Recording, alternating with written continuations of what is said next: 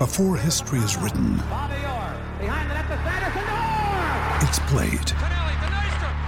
Before it's frozen in time, it's fought one shift at a time. Before it's etched in silver, it's carved in ice. What happens next will last forever. The Stanley Cup Final on ABC and ESPN Plus begins Saturday. We took it all. We brought them to our land. An endless night, ember hot and icy cold. The rage of the earth. We made this curse. Carved it in the blood on our backs. We did not see. We could not, but she did.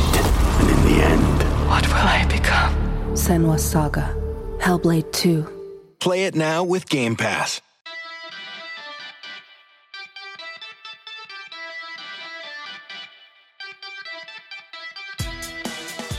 We like to think ourselves as advocates of the Coppa Italia. We keep our ears to the ground, waiting for it to appear and try to cover it. But those wily buggers at the FIGC keep us on our toes. Halfway through your lunch break at work, boom, Cremonese versus Cittadella. We'll catch them up eventually, I swear. Welcome to the Anglo-Italian Pod. As always, my name is Rory, and I'm joined by my very good friend, Adam. Hey Rory, it is very much Cup fever here as well, because not only do we have the Carabao Cup to talk about, we've also got the upcoming first round of the FA Cup taking place from tomorrow or this evening if you're listening to us on Friday. So Rory, are you excited for the first round of the FA Cup? I am pretty excited. Without getting into it before we get into it, I kind of was reminded that the Alex had Derby at home, and it's kind of not the easiest tie that you would like in the first round. It's kind of a bit of a big tie really for the Alex, but a potential there for us to get a result. I think Derby are not having the greatest time. We're doing pretty well in League Two at the moment, touch wood. So yeah, once I saw that tie, I was like, you know what, I am looking forward to FA Cup first round weekend. And if the Alex actually managed to get past it, I feel like it'll be the first time in about 10 years we've actually won an FA Cup game. So fingers crossed. It would be quite nice to have a bit of a cup run. We haven't really had many of them. Are you excited? Wickham, Bradford away, is it? Yeah. Unfortunately, not the glamour tie of an unleague ground or, somewhere different. But yeah, Bradford, I mean, again, similar kind of situations. Derby, perhaps, the big club that have fallen on bad times and not doing so well. They sacked Mark Hughes, of all people, as their manager recently. So they're still in search of a new manager. And yeah, I suppose we kind of see that as an easy win to the next round, potentially. But I'm not taking it for granted because, do you know what? FA Cup is what it is. It's got the feeling of a, underdog potentially winning as well. So yeah, let's wait and see. We'll see how my feelings are by 5 p.m. on Saturday evening, that's for sure, Rory. Yeah, well, exactly. Only time will tell. But this episode, we do have plenty to cover, really. Yeah. As we said, we've got a bit of FA Cup first round action to talk about. We've got Carabao Cup action to talk about. I don't really want to talk about it, but we will. And we, of course, do have the Coppa Italia to cover as well, which made a return this week with a big name from the past. We took it all. We brought them to our land. An endless night, ember hot and icy cold. The rage of the earth. We made this curse. Carved it in the blood on our backs. We did not see. We could not, but she did. And in the end... What will I become? Senua's Saga. Hellblade 2. Play it now with Game Pass. Maybe on the rise. We'll be looking at them. So we are going to take a very quick break, and after this, we will be back with the Carabao Cup. All right, we are back, and it is time to talk about the Carabao Cup. It was the fourth round, fifth round, I don't know. It's the semi-finals next, round of 16. So, well, are we going to start in London or are we going to start in Manchester? Adam, you can decide. Well, should we get the inevitable out of the way and talk about Man United first? Because I'm sick and tired, as you said offline, about talking about them. Let's talk about Newcastle instead. Let's talk about Newcastle instead, and then we'll do a bit about Manchester United. We don't really like talking about Newcastle either, but not really. A fantastic performance from Newcastle, a fantastic result from Newcastle, and especially when you think that they actually changed quite a lot in this game. We were talking about Eddie Howe not really changing as much and rotating his squad as much, and maybe that was taking a bit of a toll on Newcastle. But we saw the likes of Tino Livramento, who we've been talking about, Lewis Hall, who was the player whose name I couldn't remember, Paul Dummett coming in, Emil Kraft, it was his first game in about 2 years, Matty Target in midfield, but unfortunately had to come off injured early on, Matt Ritchie, there's a lot of players there that aren't necessarily first names on the team sheet for Newcastle, but still, nonetheless, absolutely fantastic performance. I think it really shows, in general, how well Nick... I was going to say Nick Howe then. How much Eddie Howe has got the entire squad working on his system, right? It seems like everyone, at least on last night, everyone came in and knew exactly what their job was. Yeah, and I think we'll talk about the contrast with Arsenal. But when you bring in your second string team, it's very hard to ensure that they've got the same momentum, same kind of intensity in terms of the way you want to play sometimes, because you're hoping that your second string will be kind of hungry to kind of try and force the issue and make themselves available for the next game or be in the first team, right, Rory? But Newcastle played really well. Livramento, we forget about how good a season he had at Southampton that many moons ago now. And it feels like another bargain signing. Yeah. And, when you looked at Lewis Hall's goal, for example, I was thinking to myself, boy, Man United could do with a left back like him right now, couldn't they? Yeah. Someone that's dependable, that would have been cheap as well. If you think about how much they actually spent on him, that could have been a fantastic backup for, obviously, Luke Shaw. But yeah, you think about the way that kind of Eddie Howe instills that kind of confidence within the team. It's not just the first 11, it's those around him. And I think that's what, helped Newcastle over the line. Whereas you've got the contrast of Man United, Erik ten Hag, should I say, really struggling to get anything together. I mean, we could pick any player there, Rory, from Wednesday night and talk about how badly they've been playing. And I mean, Hannibal, for example, I'm surprised he was still on the pitch. He's an interesting lad. I do like him, but it's the tenacity that obviously he needs to take a bit more control, right? I feel sometimes. I think he's a very young player, and there's a lot of if you're coming into that team and you know that a lot of the team get tarred with the brush fairly or unfairly, I would say fairly, with not necessarily giving a shit and not really putting a foot in. You're a young lad, you want to make your mark on the team, you go flying into tackles, right? You want to be like, I'm all action, I'm going to do it all. The only thing is I've seen him do it every single game I've seen him play. He's like this, he seems quite reckless and quite... he's a red card waiting to happen. And I'm sure that he's a player that when I have seen him, I've also been excited by him and been like, okay, he's he's got decent passing on him. He's able to avoid the press, and he's goals. He is everywhere, and he can hit them, right? But I just think the whole time, every time I've seen him, I'm like, he's just waiting to be sent off. He's absolutely waiting to be sent off. But before we go fully in on Man United, I wanted to give quite a bit of credit to some Newcastle players. Lewis Hall being one of them. I think for that to be your first goal, it was a hell of a goal. Really nice finish. Really nice finish. I thought Tino Livramento stepping in was fantastic. I think, as you said, with Trippier being 30, or the wrong side of 30 now, I think if Livramento can train with him, learn from him, there's a successor there straight away for when Trippier retires, and he just goes straight in. I think it's a really clever business there. As you said, he was fantastic at Southampton, so it's another exciting player for England as well. You know what I mean? Let's see how that goes. But I love Joe Willock. I'm so happy it's going well for him at Newcastle, and it was just a beautiful goal for him to score, and he absolutely loves it up there. I think it was the best move for all parties. Arsenal, he was never really going to get that chance. Newcastle, he's become not a main man, but he was for a while, and there's still that opportunity for him to become a key part of that midfield. I know the fans love him, and it was just a great finish and great to see him back. So I really, really enjoyed that. And I think, Joelinton just continues to amaze me in that he's the same player that was brought in under whoever it was, Steve Bruce or Rafa Benitez, I can't remember.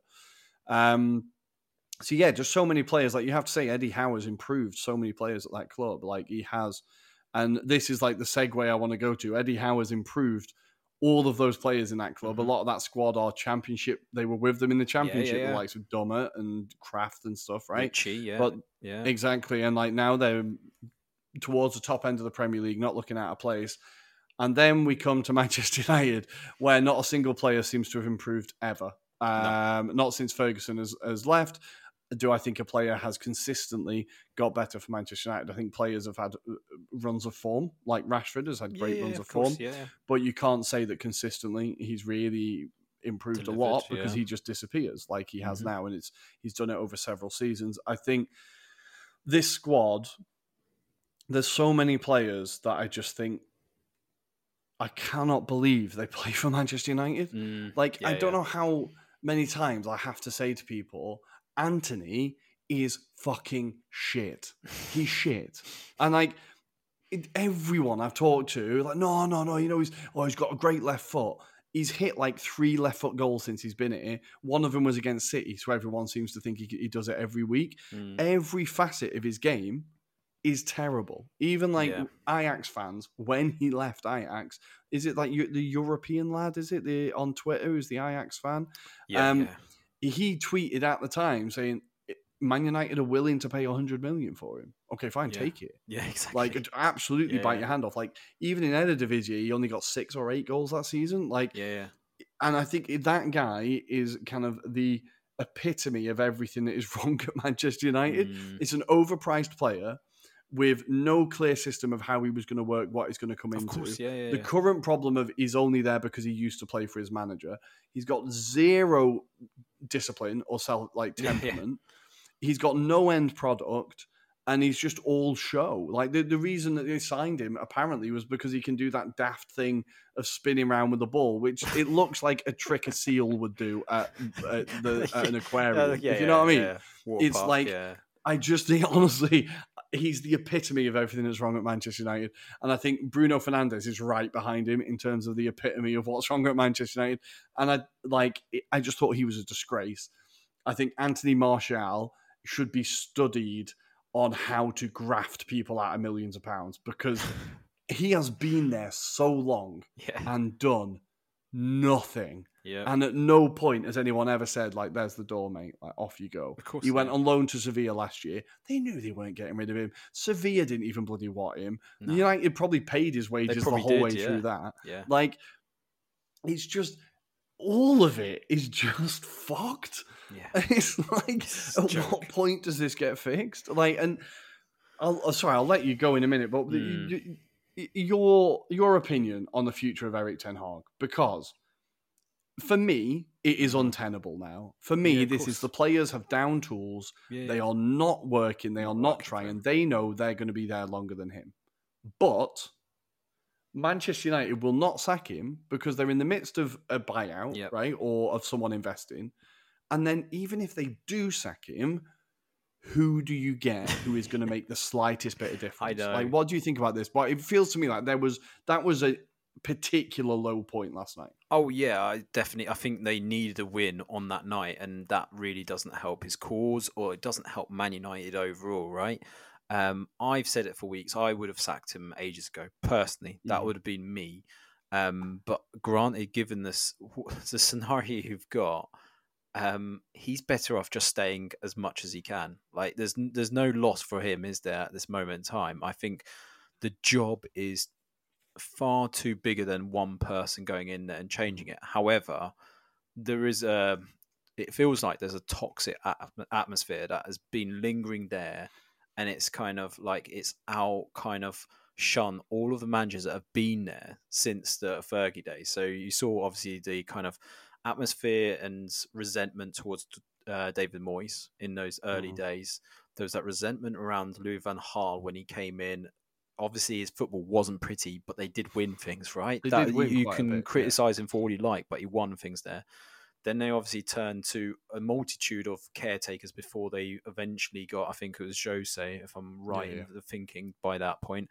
Jose turned them into winning stuff, and they were second behind Man City. So in that summer, they should have invested then and supported Mourinho. Whether you like his philosophy or not, he would have got you big names into that squad. Mentality would have changed, and potentially you would have moved on a few of the players that were lingering there, and they are still there to this day, right?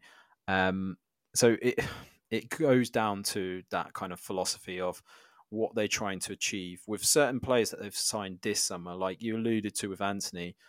Where do they actually fit? Like Rasmus Højlund is such an exciting talent, but you need time to nurture him, and he's probably the only shining light right now for their kind of spark of the future, right? I'm so afraid of what that club is going to do to him. Exactly. Honestly. I'm genuine. Like, we're looking at a really, really exciting young striker who was like tearing up Serie A in the limited games that he had, right? Because he was injured, but when he was playing, he was tearing it up, and you can see already, like, Erik ten Hag, when he needs a goal, he did it against Man City. He did it when they were like, he takes him off. Yeah. And it's almost like he's surrendering the game at that point. And I think at a certain point, Højlund is just going to go, what's the point? Like, I'm the one guy who's running, busting a gut up front, making chances, getting shots, and I'm still getting taken off. Like, I feel like I'm really afraid of what could happen to him at that club.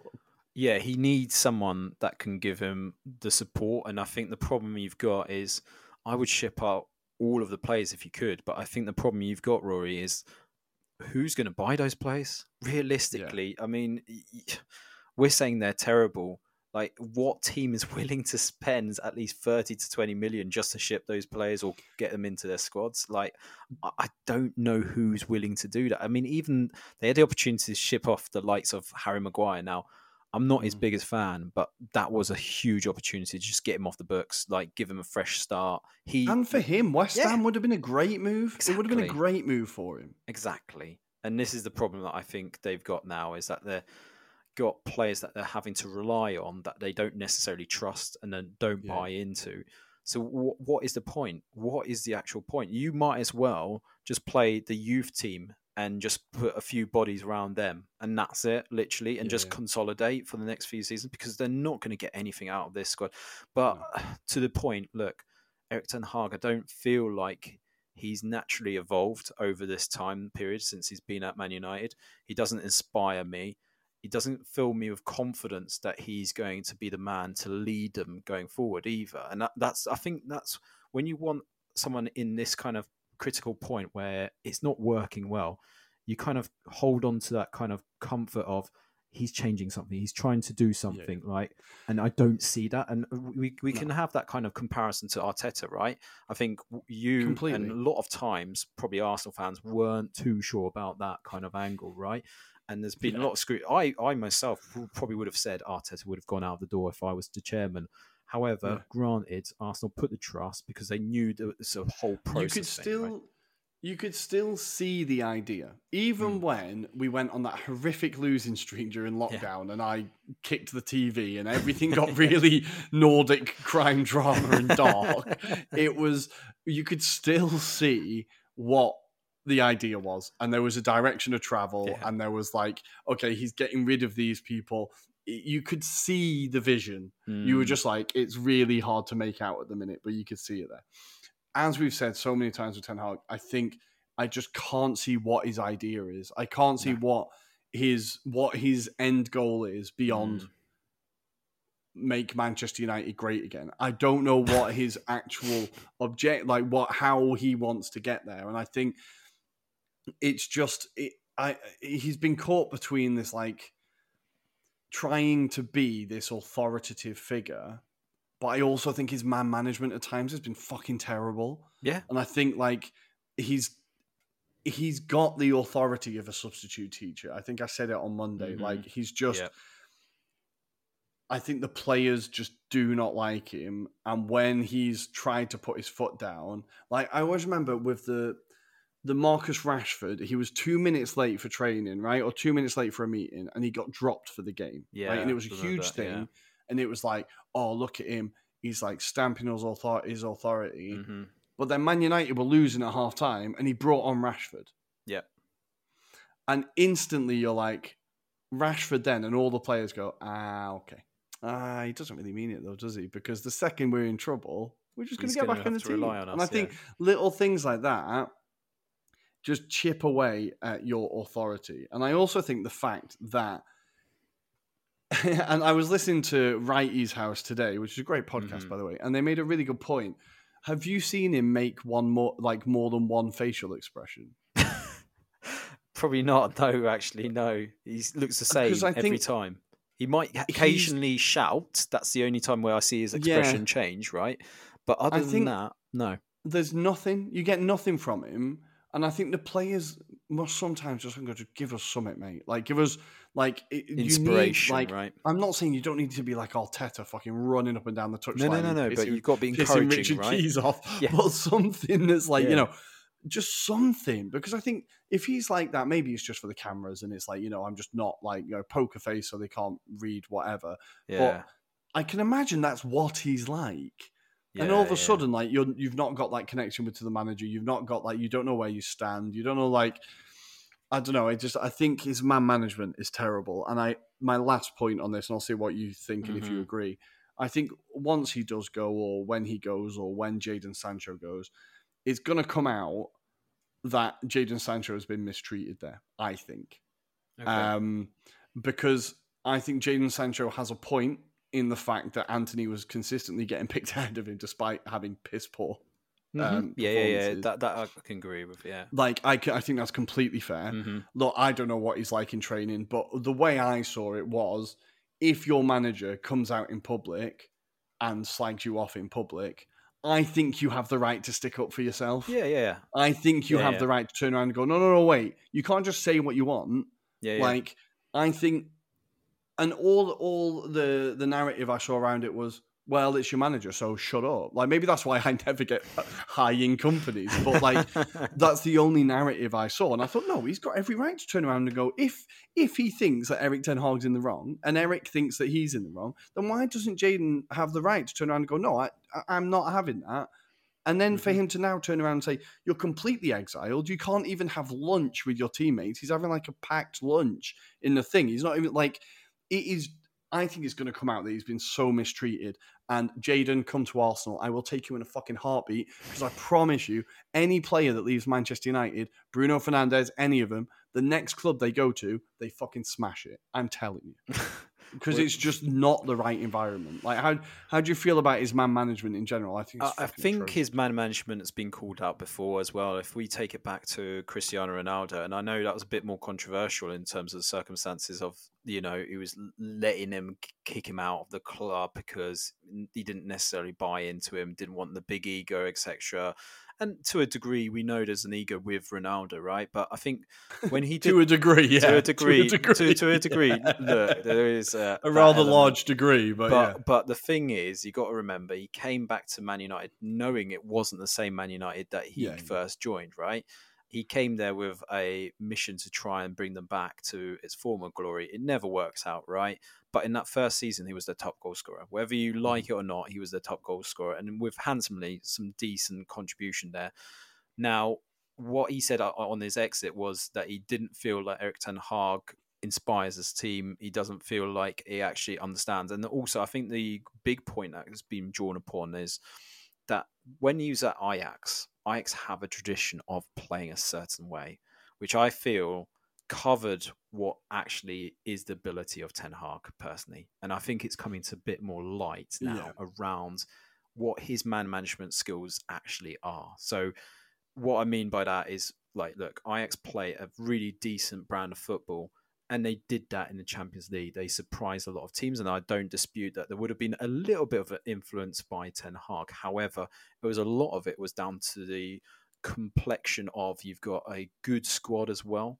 So a good You've number got the of academy. They've been playing players. that football since they were 7 years old. Matthias right? de Ligt, you had De Jong, you had obviously Frankie De Jong. There was obviously Tadic, who was bought in that season. Hakimi, Hakimi. There was just loads. There was loads, essentially. Danny Blind was there as well, if you remember. So they had a nice little blend of experience, but I don't necessarily think that was all Ten Hag's doing in terms of their progression in that Champions League run. And, what they did in Eredivisie was very good. But again, I don't think it was as competitive as it was now, for example. No. So when you take him out of that environment, I personally don't think he is necessarily the best coach out there around, personally, for what they need to do, because I think actually he's not a individual that can do an Alex Ferguson and change the way you do. Well, no, things. but also you don't get Alex Ferguson. No. But I think you need a certain individual when you're going into a big job like Man United, right? That's what I mean by that. Yeah. And I don't necessarily think he was a man that you could look at his experience and go, do you know what? He's going to bring success. No, they were. I think they were taking a risk on a. They were rolling the dice on a manager that had done. I don't want to be too revisionist about it, so I think he had done a very good job at Ajax. That team played very good football. I was very excited about that team. Yeah. But also looking back at it now, there has to be a conversation about how none of those players have really kicked on and done better since. I think the only exception might be Frankie De Jong is the only one where you could say he's gone and he's hit higher levels and he's become what we expected. But Van der Beek, De Ligt, a lot of those players have just not lived up to it at all. So I think there's a conversation there as well. But I think, they were taking a chance on an exciting new coach, and I think they underestimated how pragmatic he is. I don't think he's a total football manager. I think he did that because he was at Ajax and that's what you do. But now he's got this club that has zero identity.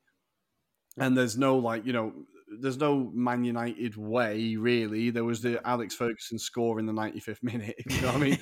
But, the club's lost whatever identity it had. So now it's just him, playing pragmatic football. I think that's what he's trying to do. I don't know. It's just not clear. So I think the interesting thing is that I think he's going to be there the entire season. I think it could weirdly work out. It could, if they just stick with him and let Jim Radcliffe come in and they get a director of football and they bring in the staff around him and maybe then Ten Hag turns it around and maybe then it's like the background helps him. The only issue for me is that his transfers have been atrocious. He has picked those players. He's picked the players like Anthony as well, for example. So that's the problem. He's wanted those players and they've not been good buys. So I think the reason why it was so successful at Ajax as well was because they had Mark Overmars until he started sending pictures of his dick to the secretary. Course, and he was an incredible director of football. He was amazing. He's talented, so I think because I watched the HITC Sevens thing on what on earth is going on at Ajax, which is really good, by the way, because obviously they're bottom of every division now. And they made it perfect, or he made it perfectly clear on there just how key Mark Overmars was to that as well. So I think Erik ten Hag was very reliant on his backroom staff and the people above him to be doing their job. And obviously at Manchester United, they're not. I now realise we've nearly hit the 30-minute mark and we've only talked about Manchester United. And it's just every bloody week. We're going to have to rebrand as a Man United podcast at this point. But we do need to say congratulations, Newcastle. Sorry, Newcastle fans. A genuinely an amazing night. The Newcastle fans were having a great time. The atmosphere was unbelievable. There was they were all in the first half. It looked great. I was very impressed with Newcastle. It's just, you're not the headline. I'm sorry. But we're going to move on to the next game. I think I'm ready for it. West Ham 3, Arsenal 1. This was just one of those nights, man. It was just one of those nights. The second Ben White scored that own goal, I went, that's it. It's going to be one of those. Yeah. It's going to be one of those. Half-time, West Ham were 1-0 up with an XG of 0.00. Yep. They had a single shot and they were 1-0 up. Now, that isn't necessarily fair because they were the much better side than us. Yeah. If I have to, honestly, I was just sat at the telly going, stop passing it backwards. All we did was get the ball, turn and pass it back. Get the ball, look, turn and pass it back for 90 minutes. Yeah. It was insane. Now, obviously, Arteta rotated the squad. Ramsdale in goal. Kivior, who I thought actually did pretty well. He came in at centre-back, left-footed in the right centre-back role. Arteta doesn't usually like that. Zinchenko came in. I need to talk about Zinchenko. The midfield was too lightweight, I think, between Fabio Vieira, Havertz, and Jorginho. We just lost that midfield battle completely. Eddie Nketiah was anonymous, which is what he's prone to do. Yep. And then Reece Nelson actually played pretty well, I think, until he got hooked.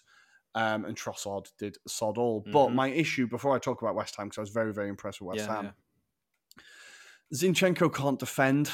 This has always been there in the background, to be fair. And I think he always adapts this left back wing play kind of position, but actually he's not very good defensively. He was put there as a temporary makeshift. He's more of a midfielder, let's be brutally honest, but he's played out in the wrong position. Should be Kieran Tierney right there, to be honest. That's my thoughts. Yeah. I can't, like, the first goal, the first goal, so the corner doesn't happen if Zinchenko tracks his runner.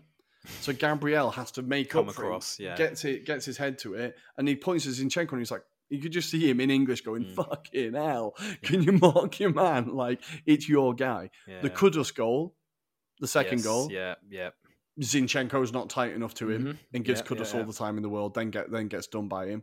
And then all of a sudden it's 2-0. The third one, like, let's be honest, we had to score 2 of West Ham's goals for them. You did, but like, West Ham was still very much the better team. Yeah. I think Arteta underestimated West Ham, or maybe just didn't really give a shit about this competition. I'm not sure which one it is. I think he expected more. Yeah, it is a shame. It is a shame. I think he expected more from the players he put out there, obviously. The only thing that was concerning to me from an Arsenal point of view was the lack of application. It was just so casual. It was just really casual. And I kind of got the feeling that, we've just won 5-0.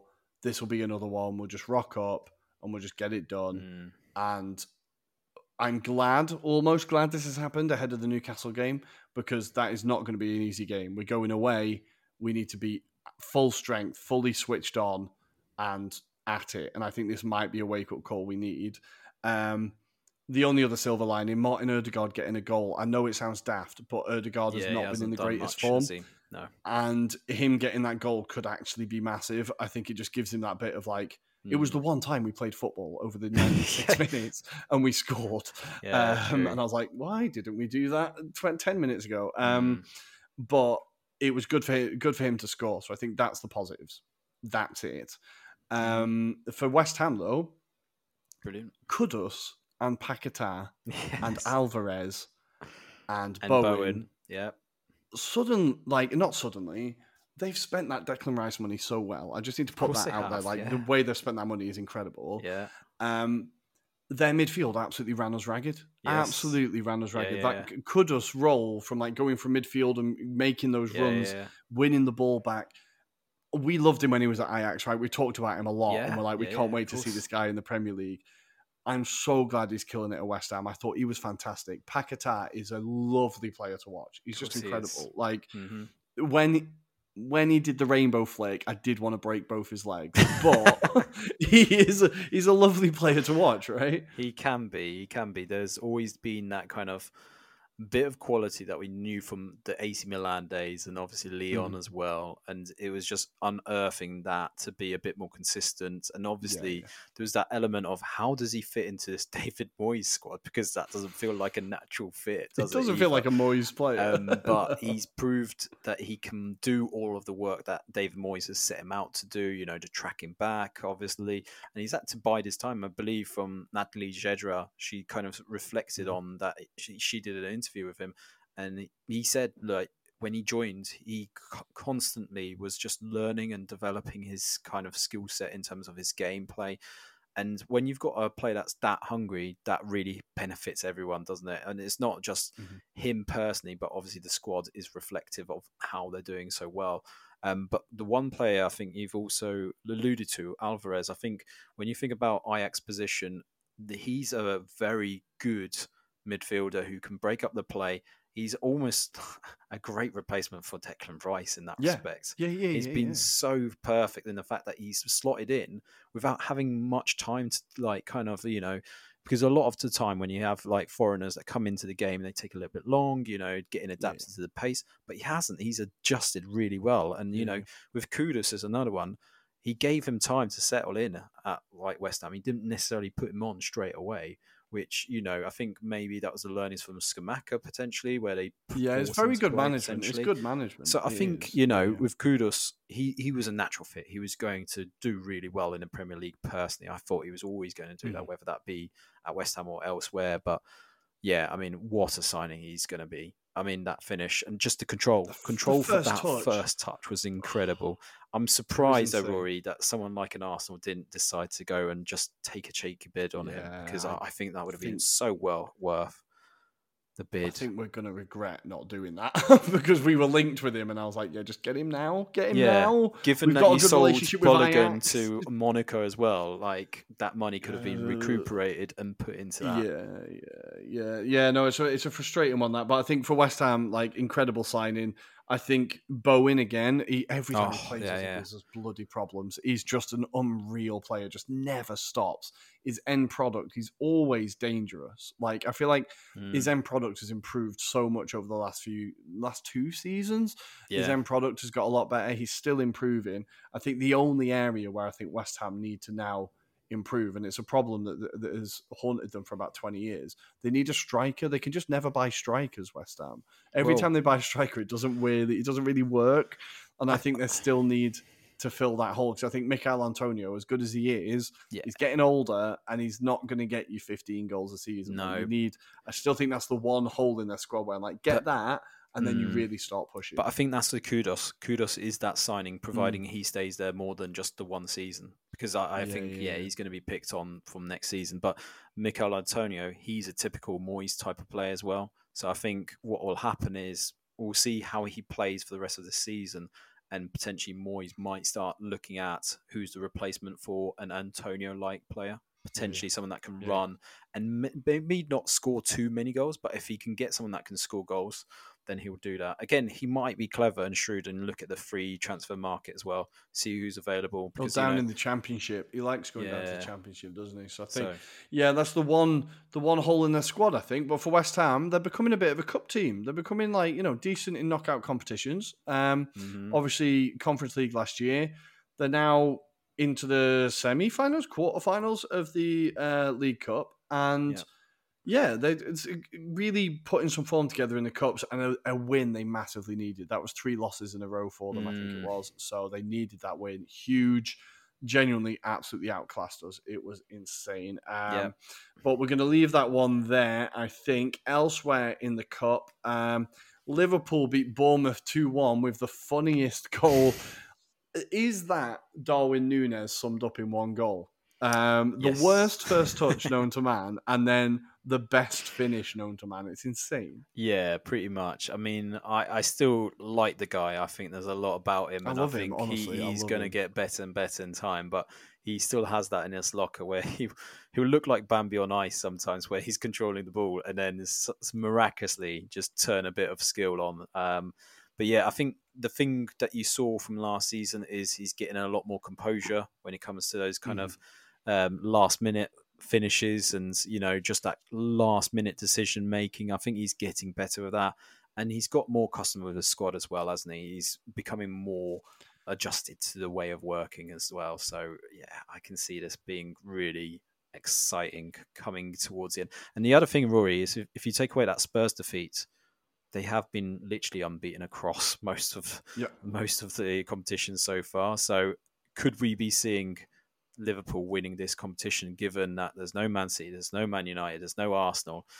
Chelsea aren't particularly great, to be honest. I know there's still Newcastle to potentially navigate past, but I would say if you were going to have them as a final pairing, I would still fancy Liverpool over Newcastle on the day. And look, we're seeing Jurgen Klopp 2.0. I think this is the second team start forming now in front of us. Yeah. This is the next Liverpool team that will be challenging for titles, and I think they'll be challenging for it this year. I think people are sleeping on them a lot. They're a very, very good team, and I think that's how Klopp will like it. Nobody talking about them. They can just be in third, quietly getting their business done, and they are gonna make a push for it. I absolutely tell you. Absolutely. I'm glad they're doing well. I do like Liverpool. And then elsewhere, Everton beating Burnley 3-0. A resurgent Everton can't stop winning. Tarkowski scoring against his old team. Amadou Onana finally getting a goal. It feels like he should chip in with a few more, but obviously a very, very good player. And then Ashley Young in the 92nd minute to get the win there. Chelsea beating Blackburn Rovers 2-0. Badiashile scoring on his return from injury. Lovely little moment that. And Raheem Sterling getting a second. nothing really of note there. I think it was a fairly comfortable win for Chelsea. We have Ipswich Town. They made 11 changes to their team. They definitely did not want to be in the Carabao Cup. Definitely focusing on the Championship. I think, as and that's understandable because they're quite high up, so they could be in the Premier League next season. I think they are 5 points clear in second. Last time I looked, I think. But Fulham getting a 3-1 win to go through there. And I've not really mentioned it because they're Cruise rivals, and I'm kind of pissed off they're doing it. So Port Vale are into the quarterfinals, and I'm really annoyed. They beat did have Mansfield an easy-ish tie, it has to be said. No, they did. Because they had Sutton United Mansfield in the previous round. Then they had, obviously, Mansfield Town, and now they face Middlesbrough. Somehow they're in the quarterfinals, and they will be playing Middlesbrough at home. Yep. I guarantee you they win that, and they will get a big tie, which is good for them. I just don't like Port Vale, obviously. And then the last one, Exeter 2, Middlesbrough 3. Yeah. A bit of a banger of a game there, which got Middlesbrough through to their glamour tie away at Port Vale, which the fans will be bloody Burslem. Jesus, good luck, boys. But they did get past Exeter 3-2 in the longest journey of the Carabao Cup, I think, Exeter to Middlesbrough. Yeah, Jesus. I was going to say, there's a similar kind of distance for a tie in the FA Cup, but I won't spoil it yet, Rory. I'll get the listeners to guess what that could be. I like it. Well, we're going to leave the Carabao Cup there. The Mickey Mouse Cup that doesn't matter anyway. We're going to leave it there, and we're going to go to the Coppa Italia, where it all kicked off this week. Cremonese indeed kicking off during my lunch break against Cittadella on Tuesday afternoon. Salernitana, it looks like it could be curtains for Andrea Pirlo. He is getting under a lot of pressure at Sampdoria. Salernitana winning 4-0. Giovane Cabral getting a goal. Remember the name, guys. I'm still excited about this guy. I'm hoping he's going to get a bit of form together. But when I've seen him, I've been pretty excited by him. But the game we actually want to talk about, really, is Lecce 2, Parma 4. I think it's the closest to a giant killing in this round, really, or the only giant killing. Yeah, I'm looking at the fixtures, I would say. Frosinone, Torino. Oh, Frosinone currently beating Torino. But, the only giant killing of the round. And it was a bit of a mad one. Parma go 2-0 up from Som and Boni. You need to check out the Boni goal. It's an absolute banger from miles out, just batters it. And then Lecce managed to get themselves back to 2-2 in the 76th minute. The Strefezza goal is another beautiful goal. We know what he's like. He's a class player. Yeah. He gets them back into it, and you think, okay, they've woken up now. The Serie A team are going to get this done. But no, not quite. In the 94th minute, Pongracic scores an own goal as Dennis Mann, a player that I've been very excited about for a while. A long time ago, we had a Romanian journalist on called Emmanuel Roșu, who was talking about Romanian players who were coming into Serie A. And there was a few in Parma, and Dennis Mann was one of the ones he was talking about. He said, if he's in Serie B, he'll do really well, but I really hope he gets to Serie A standard. Well, he was absolutely smashing it in this game. He's having a pretty good season overall. He puts the ball across for Pongracic to smash into his own net. And then there's a penalty in the 97th minute, and Dennis Mann steps up and scores the penalty. So technically a goal and an assist, or 2 goals if you're generous. And Parma flying. Not only have they knocked out Serie A opposition, but in Serie B, they are currently 5 points clear at the top. They've won 8 games, drawn 2, lost 1. In 11 games, they've scored 23 goals. So they're the highest scorers in the league by some distance. And they've only conceded 9 goals. So they are absolutely killing it. And under their new manager, I want to say his name Fabio Pescia, isn't it? Pecchia, that's Pecchia, it. Yeah. Fabio Pecchia. He's worked at Real Madrid as assistant manager. He's worked at quite a few big clubs. He's had a long career of coaching. I think this is him doing a really good job with a massive club, and hopefully we'll see Parma back. So it's just, I wanted to just put a spotlight on them just doing really well at the moment. And they've got a really exciting young squad there. Like, it'd be good to, you're in your Parma shirt. You'd love to see them back, right? I'm donning them. Yeah, I'd love to see them back just for nostalgia reasons. I think, they've been missing in Serie A and we know there was that huge kind of financial aspect of their ownership, and that really did screw them over. They rebirthed about 4 times. Yeah. Yes, they came back as a reformed Parma. It has to be said, and they did come back into Serie A, but they weren't special when they did make that return. Unfortunately, they made a few bad decisions in terms of managers that were leading them. They got rid of the manager after their first season, even though he did respectably really well. I've forgotten who his name was now, but in that first season, I think they were like 13th in Serie A. They decided to get rid of him because it wasn't high enough for them. And the following season, they got relegated, right? Is that Greek myth? Who is it who flies to the sun? Oh, I can't remember his name now. I thought you were going to say that's Graziano Pella, because obviously he's a striker. No, exactly.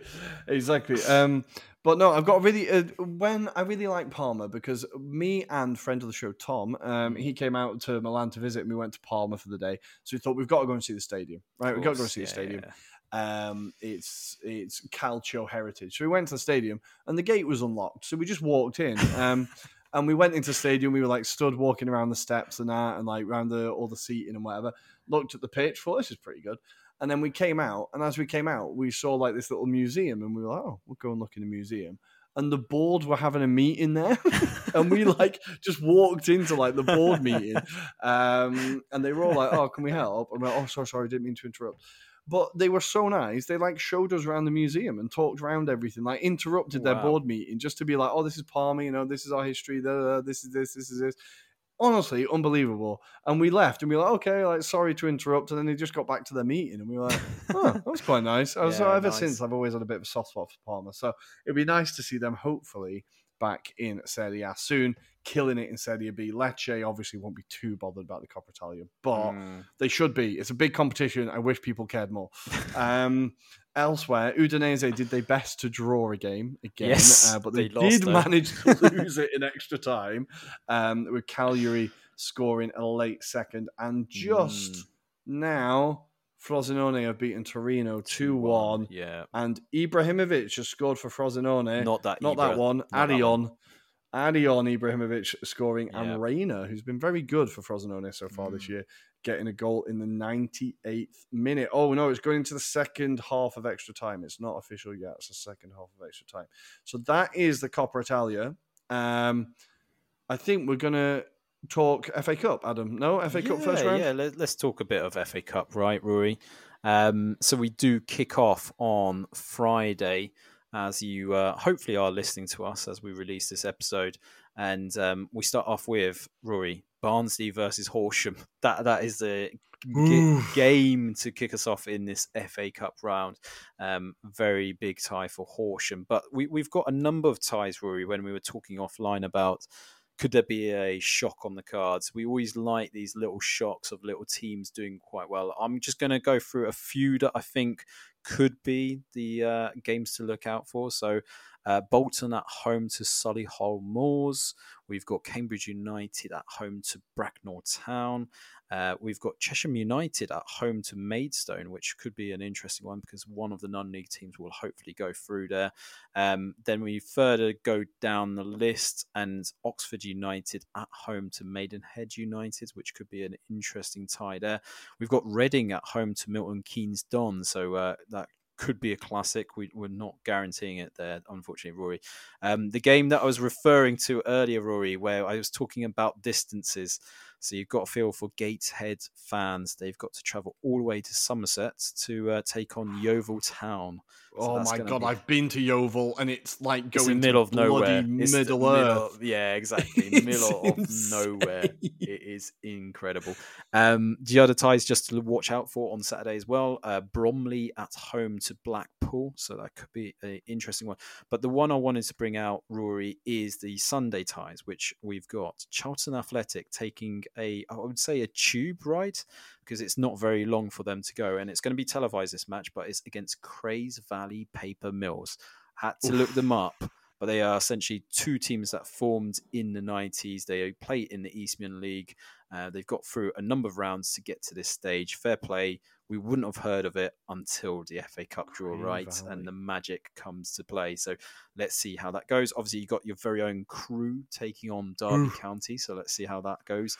Slough Town at home to Grimsby Town. Slough Town is a name that we haven't heard of for a number of years. But yeah, they are back in the big time in that first round. And then we've also got Chesterfield taking on Portsmouth. So Portsmouth on a madness. They haven't lost since March. Yeah, they came close to dropping points against Wickham until they got a late win against us at Fratton Park. Their manager, Musinho, right? Yeah. It's absolutely killing it. Yeah, he's an interesting character. I've actually met John Musinho, believe it or not, Rory.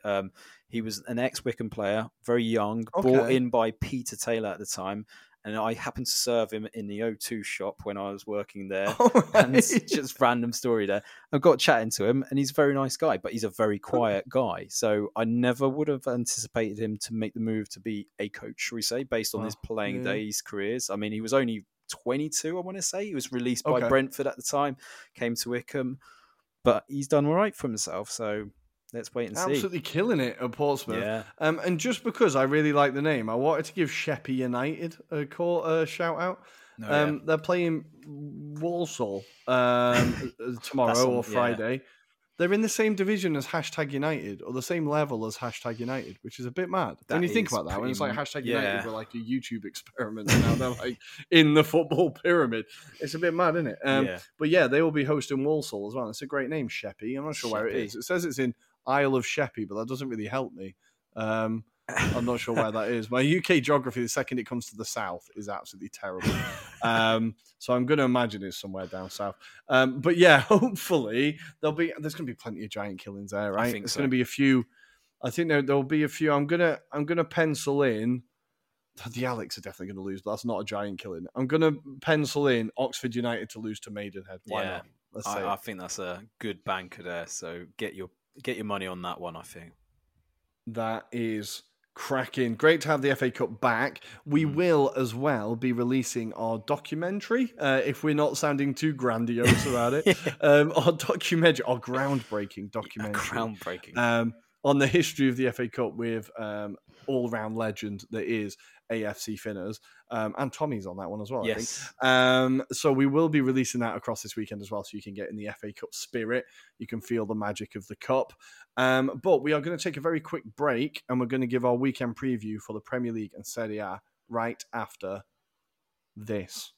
Now's the time to save 30% on wedding jewelry, only on BlueNile.com. Make sure your wedding ring is the one with your pick of diamond and lab-grown diamond bands, all hand-finished and graded for excellence. Or surprise her with something blue she'll love for life, like a stunning pair of sapphire earrings. Blue Nile's jewelry experts are available 24/7 to help, from fit questions to style advice. Right now, get up to 30% off at BlueNile.com. BlueNile.com.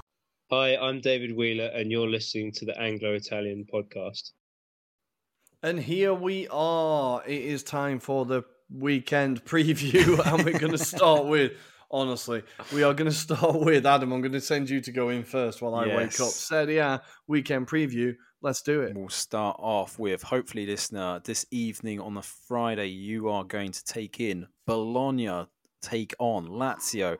Lazio is starting to pick up some form here, Rory, but we do like Bologna, so Bologna. This could be a draw. I feel this could be a draw. Anyway, we move into Saturday. We have got the Derby Sud, as you call it, I think it is. It's Salernitana taking on Napoli. So we'll see if there's any fans of Naples taking that journey to Salernitana. I suspect not, but that's at 2 p.m. if you do fancy watching that. But the big game potentially is later on. So we've got Atalanta and Bergamo hosting Inter. So a bit of a quiet ride for those Inter fans. Was about an hour, half an hour roughly to Bergamo, about an hour away. Yeah, so this is a big one as well because Scamacca has started scoring again. He's back in the team. He got 2 last week. I think he could cause a few problems here. I think In obviously great win last weekend, or whenever it was, the 1-0 win that they got. When was that? That was a great win. Monday night, yeah, exactly. Yeah, there we go. They got a great win, but I think Atalanta, they've had a bit of a slow start to the season, but steady. Yes, and I feel like they're starting now. Scamacca's back and fully fit. This could actually be a bit of a ding dong, and yeah, two teams that really, really don't like each other. Yes, exactly. And then, if anything, hopefully, De Ketelaere, he's already done his initiation song. I don't know if you've seen it online, but it got sent on our Fantacalcio group today. Was De Ketelaere singing Rihanna, right? Yeah. Under that umbrella, Incredible. But yes, Incredible. Let's see if he can help the AC Milan feel with some joy over this period. I suspect not. But then we move into the evening kickoff on Saturday evening. Milan at home to Udinese. Udinese, the draw specialist. We joke about it, Rory. Could they pick up a draw at the San Siro? There is a potential. I think it's going to be a draw. Because it is I'm going to put my neck on the line and say it's going to be a draw. We'll move into Sunday because it's not very exciting, I'm afraid, folks and Rory. Hellas Verona kick us off on Sunday against Monza at 11:30. Then we have Cagliari, who are back in form after today's win as well, or yesterday's win, should I say, in the Coppa Italia against Genoa. Then we've got Roma, who need to get something back on the board at home to Lecce before the late kickoff, and I'm definitely not going to endure this one, Rory. I don't want to do the reaction to this one, but Fiorentina versus Juventus. Screw yourself. Gonna watch I'm not going to watch be crap. I just know it's going to be crap.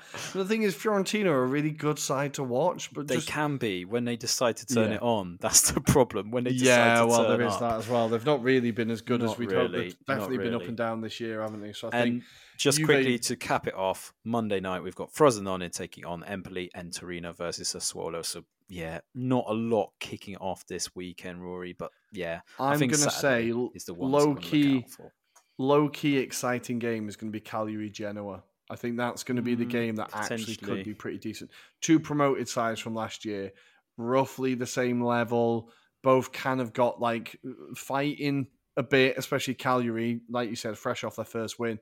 I think there could be a few goals in that game. I think that could be one to just keep a lazy eye on. Let's see. If Genoa are 3-0 up by the 70th minute mark, let's see what happens. Yeah. We know what's going to pile on on Bet365. Just pile on. Nice, good. Then we're going to go to the Premier League, I suppose. Let's do it. Premier League. It all kicks off, the early kickoff on Saturday. Oh, the whole world will be watching as Fulham host Manchester United. And never back the early kickoff. That's what they say, right? So that means you should back a United win because that's the least likely thing to happen, right? So maybe United do get the job done. Maybe they surprise everyone. Obviously, Fulham having issues scoring goals in general. Man United having issues everywhere. So it'll be interesting to see who has the least issues, I suppose. Yeah. Then going into the 3:00 kickoffs on Saturday, Brentford versus West Ham in a lovely little London derby. Brentford in form. Yeah. West Ham with a big win. Both teams off the back of big wins. And I think this could be an interesting one. I get the feeling that West Ham's record against Brentford actually isn't that good.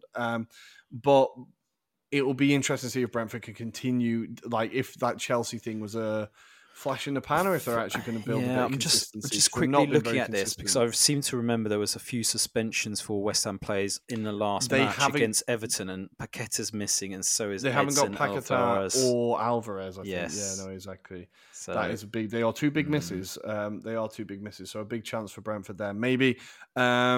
there's going to be a bloodbath in Manchester as Man City host Bournemouth. That could be frigging anything. That could be a cricket score, honestly. Yeah.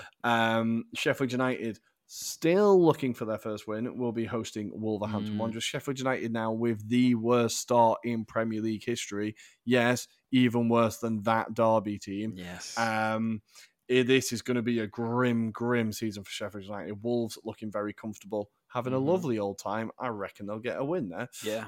Burnley against Crystal Palace. These are the kind of games that Burnley need to try to win but they're not going to win them. I think Crystal Palace are going to have enough to get past them. Roy Hodgson in a bit of trouble with his comments about some of the players after the game last time. He said he had to apologise to some of the younger players because he feels like he stepped out of line in their judgment of their performance, which I think is very graceful from him, as he is.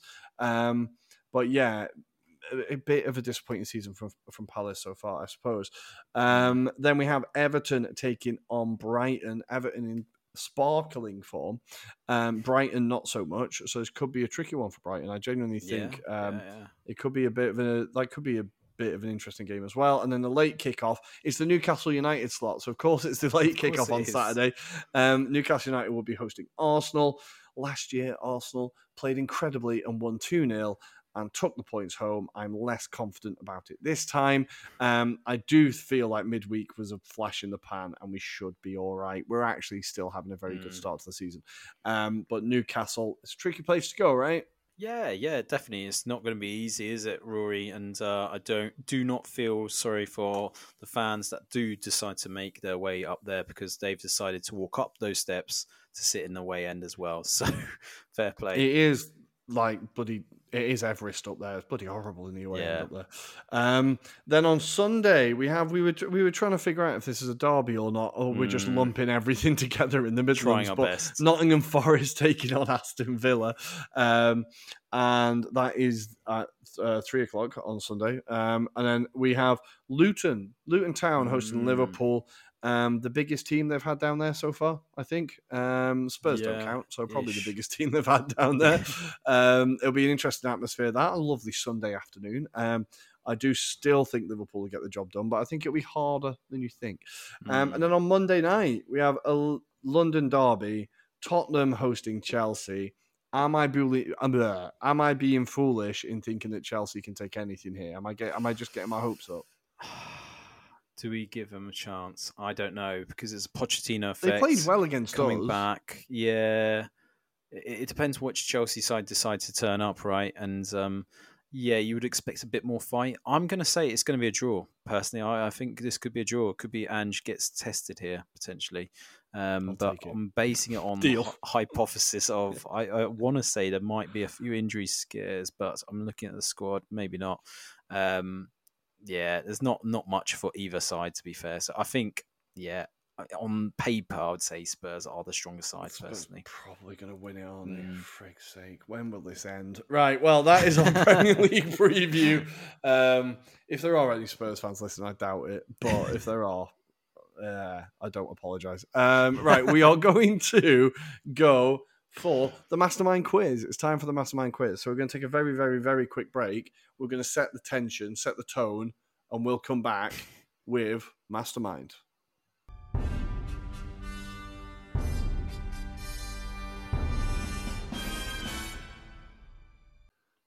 Good evening, maybe good morning, and welcome to the Mastermind Quiz. Smooth.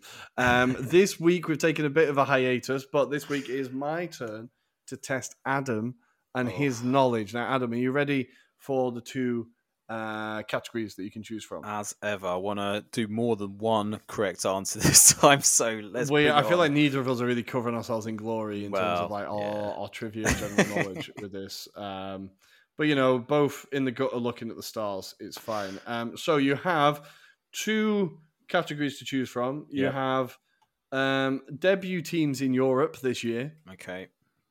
Or you have FA Cup trivia. FA Cup history trivia quiz. Are we talking clubs, players? What we're talking? Is it overall? All of the above. All of the above. Let's go for FA Cup, given that it's in the spirit of this episode. In the spirit of the Cup. Yes, it's in the spirit of the Cup. And you have to follow the spirit of the Cup. Good. So I'm going to get the timer for 1 minute. As I look at my phone like a boomer to try and get the timer. There we go. I've got it now. Good. Adam, are you ready? Let's do it. 1 minute starting now. On January the 18th, 2005, Liverpool's Jimmy Traore scored a comical own goal, but who was it against? Blackburn Rovers. Oh, no. Which team was the first to win the FA Cup at the Cardiff Millennium Stadium? Ooh. Liverpool. Good one. What was the name of the company who became the first sponsors of the FA Cup? Littlewoods. 2. Nice. Which club lost successive finals in the 1980s? Nottingham Forest. No. Who scored the final goal of the match in the 2006 FA Cup final to send the match into extra time? Pass. In 1972, the shock of the third round was the exit of Newcastle United. Which non-league club dumped them out? Hereford United.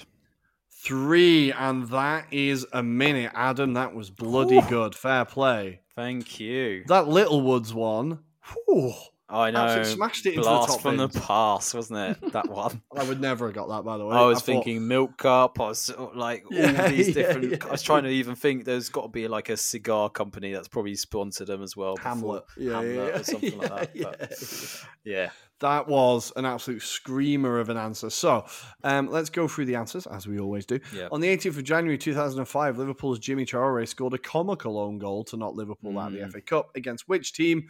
It wasn't Blackburn. They're going to be fuming you thought they were Blackburn. It was Burnley. Of course. Which, yeah. Yeah. I always just remember that song, like, he just can't control his feet. The Liverpool songs. Liverpool fans started singing, absolute banger. Which team was the first to win the FA Cup at Cardiff Millennium Stadium? You answered correctly with Liverpool. What was the name of the company who became the first sponsors of the FA Cup? I think it's the best answer of this series, honestly. It was Littlewoods. You got that correct. Yeah. Which club lost successive finals in the 1980s? It was Everton. And who scored the final goal of the match in 2006 FA Cup final to send the match into extra time? It was Steven Gerrard against West Ham. Of course. In 1972, the shock of the third round was the exit of Newcastle. They lost to Hereford United, who are, of course, in the first round this weekend. The other questions, should we go through the other questions? Why not? Why not? Let's do it. Which team lost successive FA Cup finals in the 1990s? Newcastle United. Boom. Yes. Yeah, good work.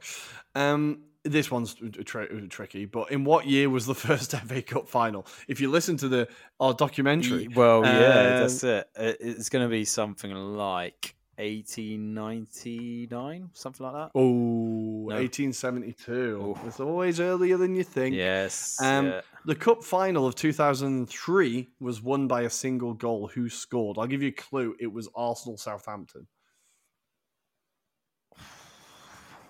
So who scored it? Was it? Yeah. Olivier Giroud? Oh, 2003? No, Bobby Perez. And what was unique about the 2001 FA Cup final? Played in Wales, was it? It was the first one Cardiff. to be played outside of England. Yeah, very good work. Nice. 3, Adam. We need to, we said we keep count. Obviously, I haven't caught count, so I've kept count. So I'm going to have to go back and see who's I won. think we're going to have to re-listen to our own episodes and work out. But I'm pretty sure, hypothetically, I think you're still ahead by the amount of answers you've given from that Crew Alexandra. I think that really gave me a good start because I've got Yeah. one each week since then. Like I had a terrible round where I got 0. Fat 0, basically. So, yeah. Well, guys, hopefully you are doing better at home. We can only hope for your sake that you are. Or thank you're being you as ever for educated joining. either way. Oh, yeah, we'll take that. Yeah. It's an educational service we provide here. It should really be on the national curriculum, I think, is what we're saying. It's either that or, those pubs that play quizzes. That's what they should do, is have us like asking questions. There I'll you take go. that. There you go. I'll absolutely take that. I love a pub quiz. Good. Well, thank you for joining us, guys. We will be back on Monday morning, as ever, to review all of the weekend's action. You sure you're going to be Adam, morning or evening? Anything to say before we end the show? No, we'll leave it at that end and just hope you enjoy the Cup Fever. The Cup Fever. Oh, no, wait, I have got a quote. Wait, I just need to find it on my phone. I saved it. Guys, I'm going to edit all this out so it'll be really seamless when you hear it, in theory. I can't find it now, can I? No, that's because it's the pictures I've taken. There was a quote from De Zerbi. What was it? Someone had it on the story. Piero Mingoya had it on the story, and now I've lost it. I know which one you're talking about. It's obviously about the story that he's having a conversation with his loved one. I've deleted it like an idiot. Oh, well, no, I don't have a quote. Fuck. But I might be able to tell the listener the story. It's essentially he's talking to a loved one back at home, and he's talking about he goes down the street and he sees like kids dressed up in Brighton gear, and he gets nostalgic. He goes, how can I fucking leave this place when they're all so gunning for us to do so well?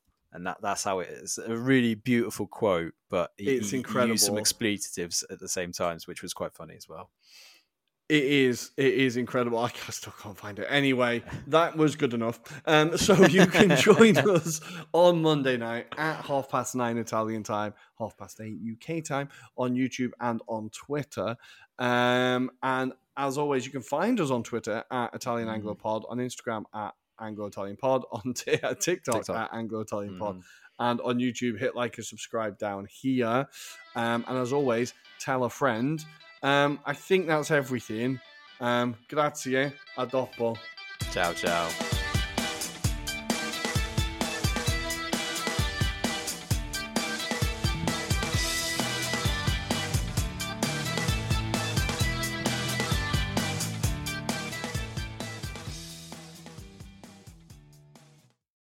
Sports Social Podcast Network.